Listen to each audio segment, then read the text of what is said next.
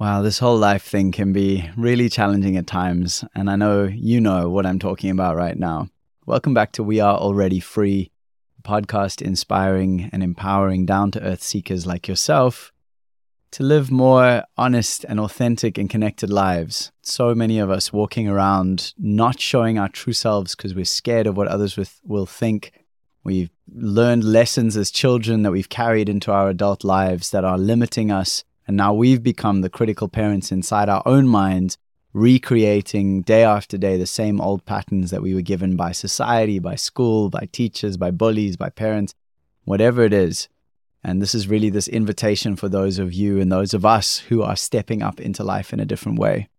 This is a solo episode, so if you are new here, I highly recommend going and listening to episode 1 with Tara from Slow Down Farmstead, or my food lies, or fear, or there are just so many. I recommend one of the beautiful guest episodes. This one is really more a personal sort of stream of consciousness journal that I'm sharing with those of you who listen more deeply and who know me better through these conversations that I have with all these wonderful humans from around the world. And thank you so much for being a part of this. It's really a pleasure to be here with you. As you may have noticed, the episodes are not coming out with as much consistency as they were, and that is going to change. I have excellent news for you. I have taken a huge leap of faith and have invested in a long-term podcast coaching program that runs for anything up to, for a year really, and also has personal one-to-one coaching and group coaching and a course to go through. So it's been a huge financial, I would say, part of me wants to say the word risk, and the rest of me knows that it's in fact an investment, and an incredibly courageous one, because it's going to mean that this podcast can really show up in the world in the way that I believe that it has the potential to. Because there are so many of us in the world right now who are navigating these changing times where we've realized that the systems that we were born into have not supported our flourishing. They have not supported our liberation, our freedom, if you will, our sovereignty. And so what do we do in that?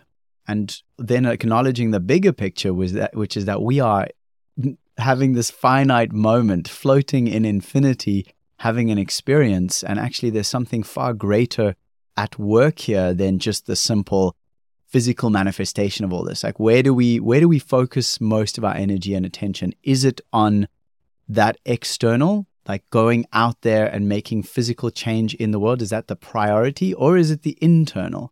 And if you listen to my previous episode with Scott of Sky Cave Retreats, I think that was one of the most impactful for me, where he runs darkness retreats. So just a brief summary if you didn't listen to that one, where people will go for anything from 24 hours up to 4 or 5 or even more days in complete darkness, pitch black, with no stimulus from the outside. They get fed a meal once a day. He comes and checks on them once a day. But other than that, they're in a room, in a cave, away in the dark for all that time. And one of the very interesting things I heard him say was that those who have spiritual practices like breath work and meditation, and they're often the ones who struggle most to really let go into the beingness of that space. And what that tells me is that even these practices that I myself have become so reliant on, the ice bath, the breath work, the this, the that, they themselves become attachments of an identity, the identity that says, I must meditate to be closer to enlightenment. I must meditate to move forward on this path. When in actual fact, often it's the people who have no idea what they're getting into, no practices to fall back on. They dissolve immediately into presence. And he said sometimes they'll sit for hours and hours and hours just in pure presence. And there's something there. There's something in this commercialized consumerist culture that we currently find ourselves in that inspires us or invites us or indoctrinates us to always be looking for the next thing. When in reality, there is no next thing. There's nowhere to go. Think about it this way. If you're in infinity, why does it matter where you are? If we reach enlightenment, so what? Then what? So you're enlightened for how long? For 1,000,000 years, 1,000,000,000 years, 10 gazillion, trillion years? Fantastic. Then what? At some point, part of the cycle is to be enlightened, to know all, to be present with all, to fully come into the moment of absolute knowingness. and then to return, to forget. I often think that the gift of God, the gift of infinity, which I call God, you can call however you feel, but the fact is, we're in an infinite universe. Anyone who tells you different, I would love to hear how they work that out. But I lost my train of thought thinking about infinity, which kind of makes sense. Oh, the gift of God. That's it. I remember. I just reminded myself. The gift of God is forgetfulness. Is that we are given the gift to forget that we are infinite. Because infinity is also, I think, a synonym for infinity. A synonym for infinity could be insanity. Because what we call sanity is the idea, the forgetfulness, and the idea that I, Nathan, am separate, and you listening right now is separate with your worries and your concerns and your joys and your loves and your partner. And should I keep this job? Should I do a new one? Should I move to the country? Should I stay in the city? Should I move to the city and leave? All the questions, all the stories. That is what we call sanity. And what we call insanity is often those that we put into the sort of mental asylums. There's a beautiful story of Elder Malidoma, an African shaman who was trained, many generations of shamans who came before him, and he was trained.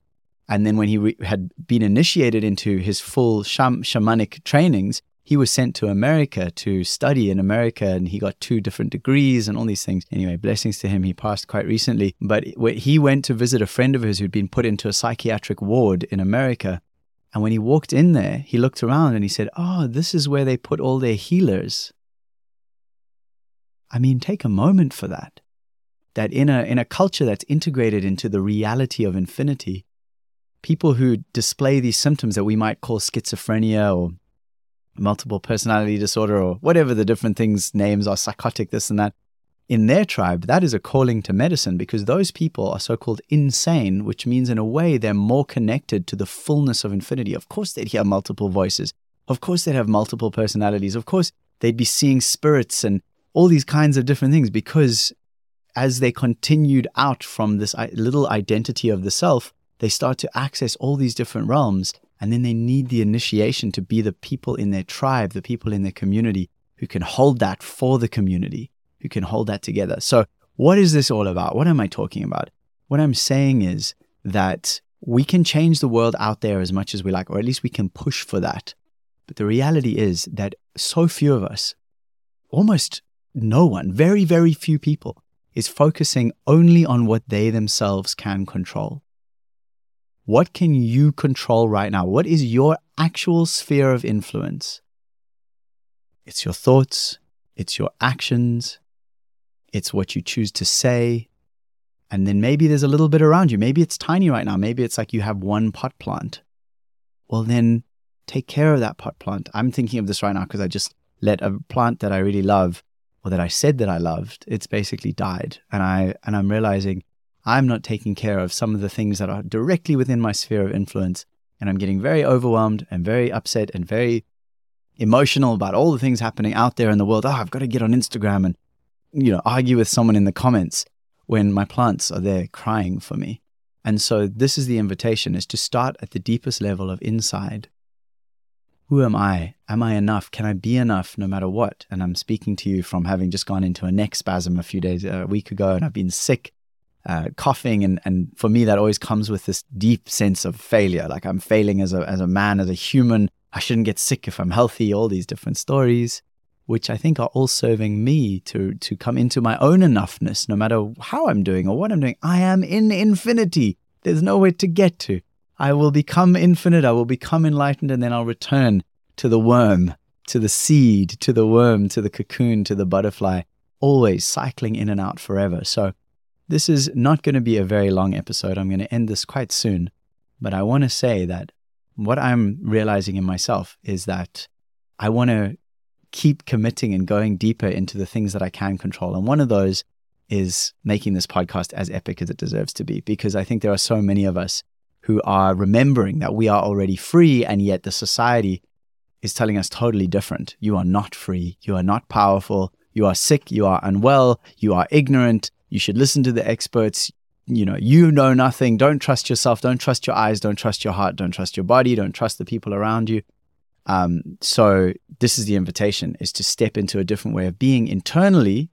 I saw a beautiful image during the lockdowns, and if I remember, then I'll put it into the show notes for you. This video of this wonderful woman I forget her name, but she shared a video where she had a pyramid of sugar cubes. And it was during all the lockdowns and all the stuff was pretty intense.